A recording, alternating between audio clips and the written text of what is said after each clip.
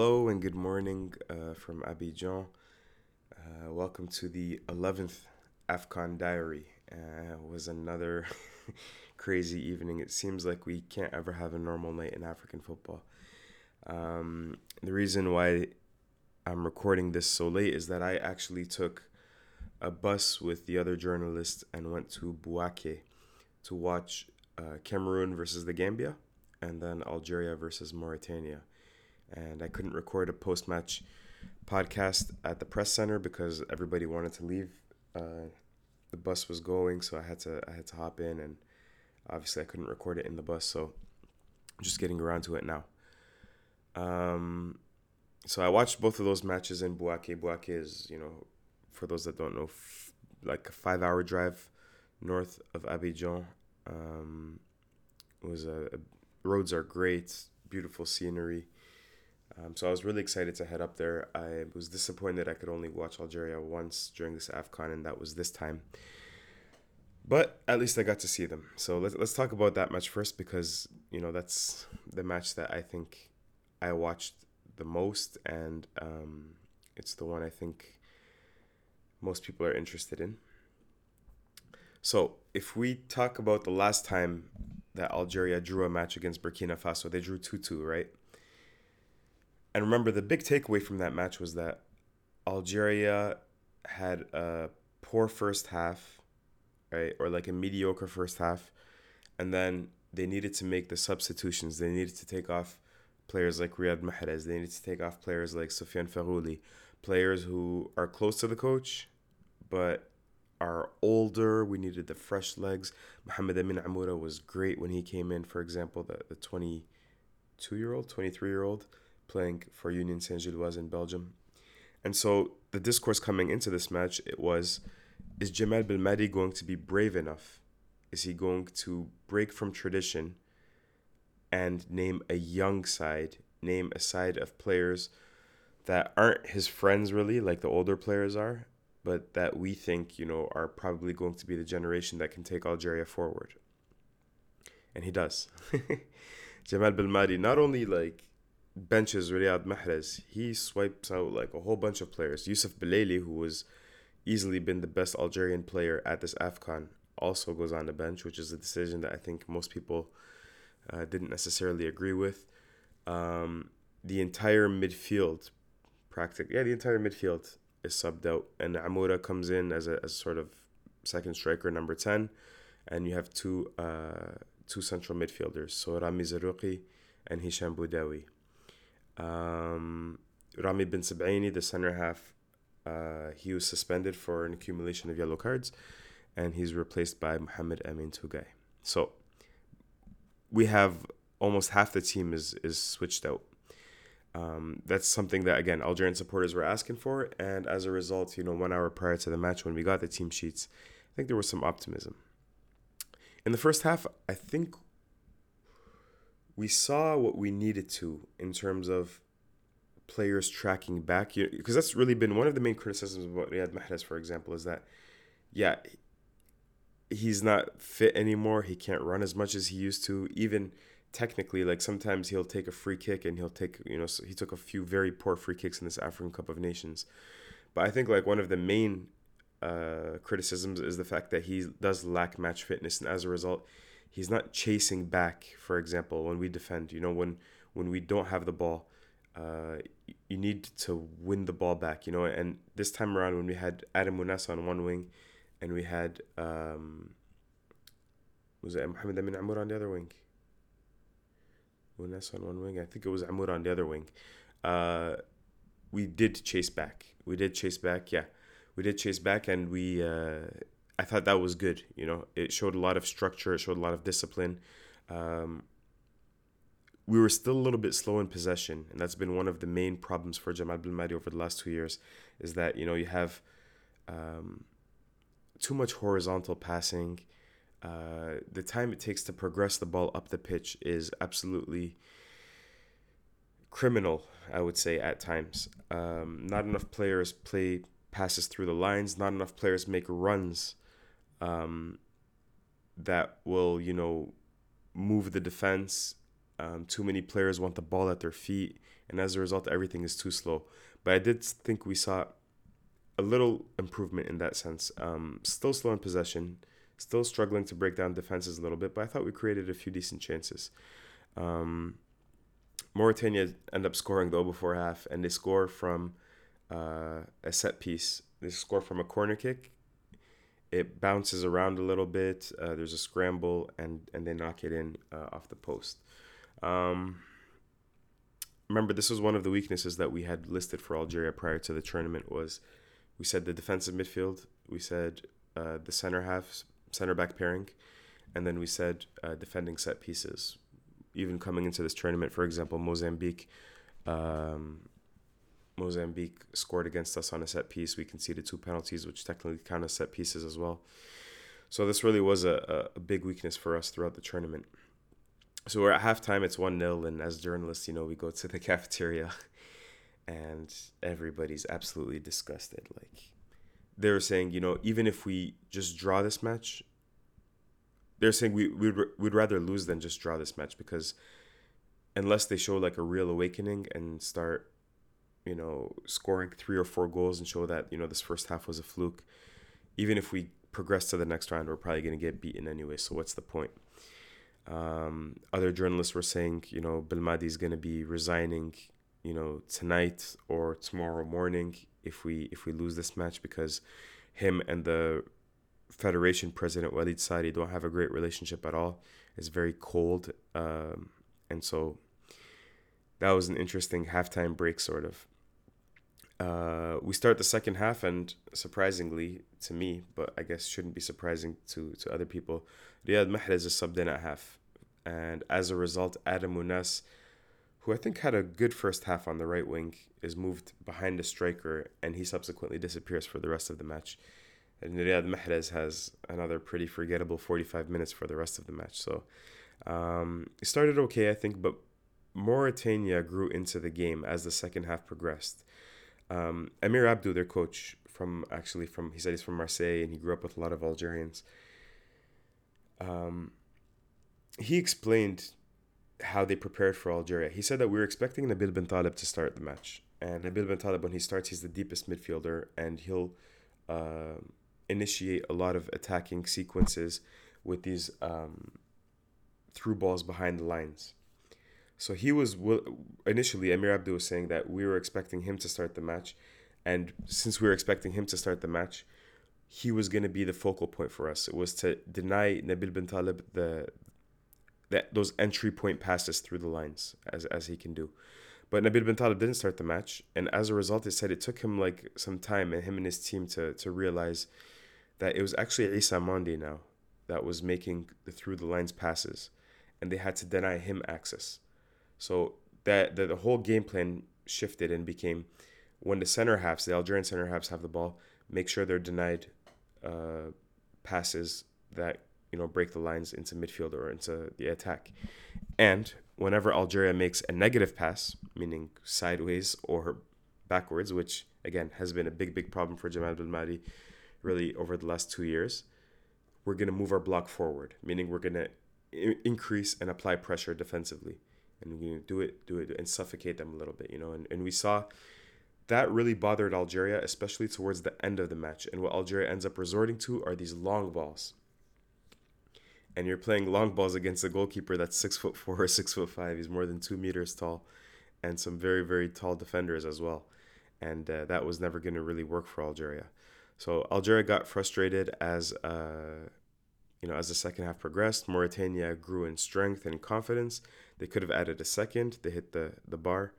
Algeria had a few chances, like the Issa Mandi had a chance off of a set piece. But overall, it was the perfect match that encapsulates what's been wrong with this Algerian side over the last 2 years, is that there was, again, slow passing. We're not progressing the ball fast enough. Not enough sharpness in attack, not enough movement in attack. Everybody wants the ball at their feet. Not enough confidence when you do have a chance in front of goal to be efficient, to be like a killer, and to make sure that you get a half a chance and you score. And then in defense, not enough discipline and not enough good defending, as simply as that. Um, so yeah, to top it all off, no accountability from the coaching or from the players. This was, I think, one of the more frustrating things, and I'll touch up on it in a bit. Is that Let me touch on it in a bit. So, anyways, let me just say a quick word about Mauritania, and then we'll talk about what this means for Algeria. Mauritania coach Emir Abdou, like in 2021, loses his first two matches in the competition, and then wins the last match of the competition, and it's enough to get him through to the knockout stages. He's a really good coach. He knew Mauritania. You go listen to the Mauritania preview, and you'll see that they were impressed with what he did with Nouadhibou, who he was coaching club and a country. He was coaching Nouadhibou and Comoros at the same time, and he did a great job, obviously, and now he's doing a good job with Mauritania. So let's talk about Algeria, what this means for Algeria and coach Jamal Belmadi, because after the match, we go to the press conference, and immediately the very first question is from a colleague who, me personally, I think he's been treated unfairly by Jamal Belmadi throughout really his tenure. He's a colleague that's, he's not even necessarily critical or harsh. He just says things. And Jamal Belmadi from the very beginning thought that he has an agenda against him, or he has an agenda against the national team. And I know that's not the case, because I know him. But he asked a question, and I think the way he started the question was a little bit, unnecessary. Coach, you're the only Algerian coach. You said you make history. You're the only Algerian coach to ever be eliminated from 2 African Cup of Nations and consecutively. And another record that he didn't mention, but I'll throw out there, is 6 matches in Afcon without a win. That's another record for Algeria. Bad record to make, bad history to make. And the coach just refuses to answer his question, basically like, oh yeah, you have an agenda. You've been on a mission from the very beginning. I know you, have known you for 6 years now, blah, blah, blah, blah. So immediately, again, lack of accountability, I understand like the way he started the question wasn't the nicest way, but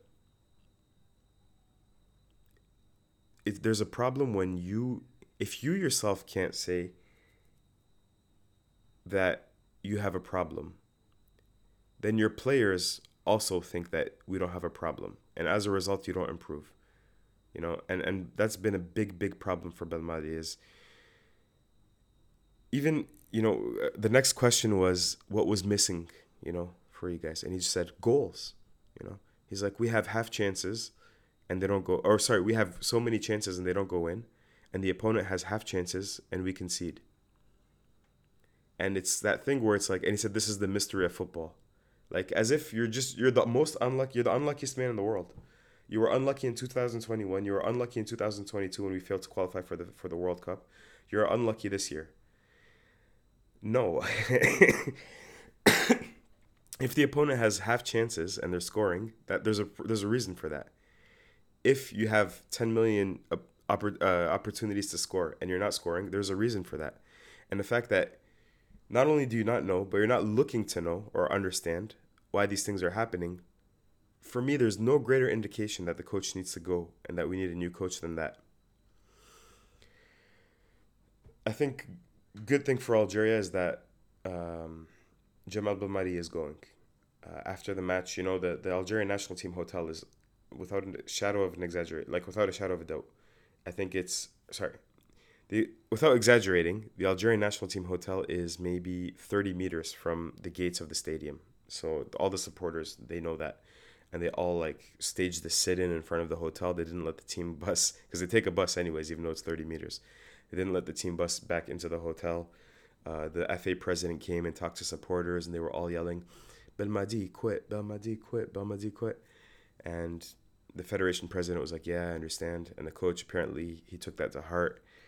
He wasn't, he was quite emotional about the whole entire situation. And from what I know, from a few different sources, from what's been said amongst journalists that I trust, Jamal Belmadi will resign. So that's going to be the end of his tenure for the coach, who did so well and then did so poorly at the same time. It's really a tenure of two halves, right? Because from 2018 to 2021, I mean, we're in dreamland. We win the African Cup of Nations, and we are on a 35 match unbeaten streak. And then Afcon comes around, eliminated in a group stage, eliminated from the World Cup. Slightly recover, win, or are undefeated in another 13 matches on a trot, and then this time around, another elimination in the group stages. As he likes to point out, 6 matches lost in 6 years, but they tend to be the most crucial matches at the most crucial times.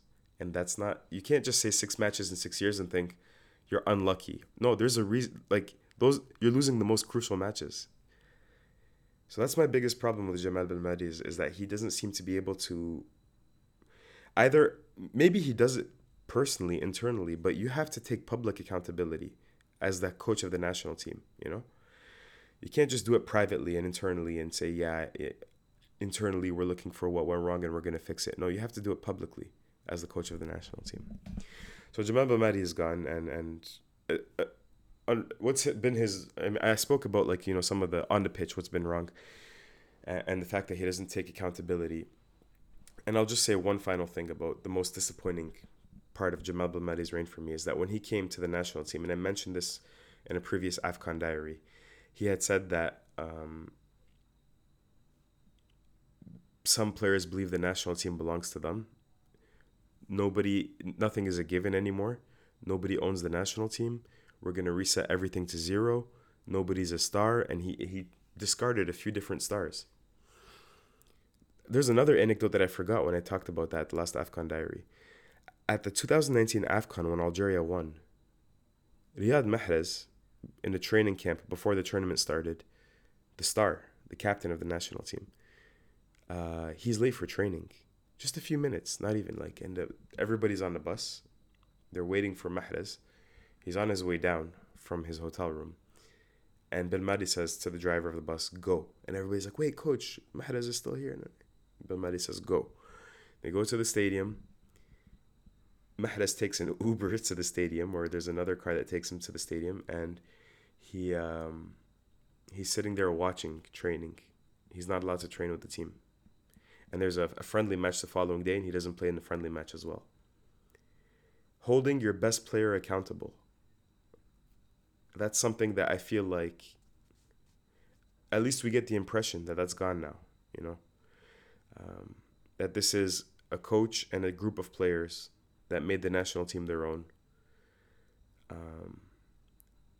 And anybody else, sometimes fellow teammates, journalists, that challenge them, were seen as, agitators, and eventually it creates such an unhealthy atmosphere, not only because you think the entire world is against you, but more importantly, because you think the entire world is against you and because you think people are irrationally criticizing you.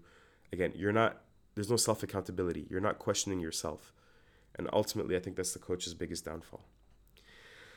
So I talked a lot about Algeria, almost 20 minutes already. So I'm just going to go touch on quickly on the Cameroon versus the Gambia, because that was a really, really good match too. Crazy match. First of all, what people don't know, I think, is that Cameroon and Cote d'Ivoire have a huge, huge rivalry. It's a friendly rivalry. They call each other the in-laws, apparently, because Samuel Eto'o married an Ivorian, and he's Cameroonian. I think there's a few different artists that, married from the other nationality, and so they call each other the in-laws, and there's a friendly rivalry. But on the pitch, whenever Cameroon play, they get booed. They get booed pretty heavily. And it was the same thing in 2021 in Cameroon when the Ivory Coast played. I remember seeing the Ivory Coast play against Sierra Leone and Equatorial Guinea, and they were cheering against them as well, or booing against them as well. So that's one thing that you have to know. And so the atmosphere was great because everybody was supporting the Gambia, and they have this one, as you know, the Gambia was applying pressure on Cameroon. They have this one chant that they do here in Cote d'Ivoire. They go, ah, ils ont chaud, ah, ils ont chaud, which means like they're sweating, like they're hot, like pressure's getting to them. So yeah, it was really, really cool to see like the crowd get behind the Gambia. But a few notes prior to actual gameplay. Andre Onana's benched. Fabrice Sandowa, his cousin, the second goalkeeper, starts for Cameroon. And I thought he had a good match overall. Solid. Didn't let in any crazy goals or anything like that. Um, just a quick note on that. I mean, Andre Onana, you leave Manchester United late. Nobody's happy with you over here. You play, you don't, you have 3 shots on target. You concede 3 goals against Senegal. And now you're on the bench again. It's like, I don't know. Sometimes I think, like, was it all worth it? It reminds me of the Mohamed Salah episode that I talked about yesterday when, everybody has interests. Cameroon has interests, Manchester United has interests, and everybody's trying to make everyone happy, and as a result, you make nobody happy. Anyways, Cameroon play a 3-4-3. I actually think this was the first time that Rigobert Song put all of his best players in the best positions. The problem is you're experimenting with a new system in the middle of a competition in a must-win match. But I do like this 3-4-3 in terms of getting your best players on the pitch, all in the right positions. There's one problem with the 3-4-3 is that the space between the wing backs and the right center back or the left center back, that space can be exploited. And the problem when you play against a team like the Gambia is that their best players explore those spaces. Players like Abli Jallo, players like Moussa Barrow, players like Yakuba Minte. And so, it was a tight first half that could have went either way, but I think at half the Gambia were the happier of either side. Cameroon took control at the beginning of the second half, in my opinion. And I was really starting to think that Son got this right. And Karl Toko Ekambi scores, and again, how do Cameroon score? They score through crosses or set pieces, again. Gambia slowly claw their way back in after 20 minutes of the second half. And then for 10 minutes, they have Cameroon on the ropes. You're in a situation where the Gambia score, and if the score remains 1-1, both are eliminated. But whoever scores next goes through. And what happens next is absolutely mad. Ibrahima Koli from the Gambia scores in the 85th minute. And this is where a little bit of experience and a little bit of coaching, I think, needs to come through, because Ibrahima Koli and the Gambians, they go absolutely mental. And I can understand, like, you're beating Cameroon, you're probably on to the next round. They start running, they celebrate with the Gambian fans over here, and then they run all the way around the athletic pitch, all the way to the other side over here where there's more Gambian fans. And they're like, shirts are off and screaming. Yeah, they're sprinting, like, and there's still like 5 minutes left to play in regulation time, not including injury time. And sure enough, in this Afcon, we've made this observation like time and time again. How many times have we seen one team score and then the opposing team respond? And then sometimes with 2 goals. And that's exactly what happened here. So Cameroon equalized 2 minutes later, and then they take the lead through another set piece, a corner kick. I think the equalizer was through a cross. That was an own goal. And then the lead was through a corner kick. So Cameroon have only scored crosses or set pieces in this tournament. That's something to keep in mind for Nigeria, their next opponents in the round of 16. Prepare for crosses or set pieces, because that's probably how Cameroon are going to score. The Gambia score another goal in the 97th minute, but it was refused due to VAR. But, I mean, it was obvious. The guy tried to do a Diego Maradona, tried to punch the ball into the goal. I didn't see it initially, but you can't do that in the VAR era because it's going to get caught. You could see it, like the toll that this match took on the Cameroonian players at full time, because 5 of them collapsed. Like all over. You saw Samuel Eto'o cry real tears after the match as well. You can see that on social media. Rigobert Song, it was good to see him hand in hand with Andre Frank Zambo and Gisa walking around the pitch. I think this win did a lot of good for the Indomitable Lions. And now when you're in the knockout stages, like me, I told you, I had no faith in this team because Rigobert Song was the coach, as harsh as that sounds. But when you're in the knockout stages, when you have the football heritage that Cameroon does, anything's possible now, It's up to them to defend better than they defended and continue threatening through crosses and set pieces as they surely will do. But I'm just going to be curious to see if they continue with that 3-4-3, because I do think it could work against Nigeria, because it depends who Nigeria plays. If they play like A 4-4-2, I think it could work if you get your fullbacks to play back a little bit. But, if they start playing Moses Simon and to get those wide players in threatening positions, I'm not sure, actually. It's going to be an interesting thing to keep an eye on for Cameroon versus Nigeria in the round of 16. Anyways, other than that, Senegal won against Guinea, I believe. Yeah, 2-0. So Senegal are through with 9 points. I believe Guinea are also through, if I'm not mistaken. And then you had the Cameroon through as well. And then in Algeria's group, you have Mauritania, Angola, and Burkina Faso through. So you have 3 teams from both Group C and D. That's it. Another probably crazy days coming tomorrow with Group E and F. I think the host Cote d'Ivoire still have to find out if they can qualify or not. I've already been going for 26 minutes, which is far, far too long, and it's 5 o'clock in the morning over here, so I need to upload this and get to sleep. Take care, everybody, and I'll speak to you tomorrow if I don't collapse of absolute exhaustion.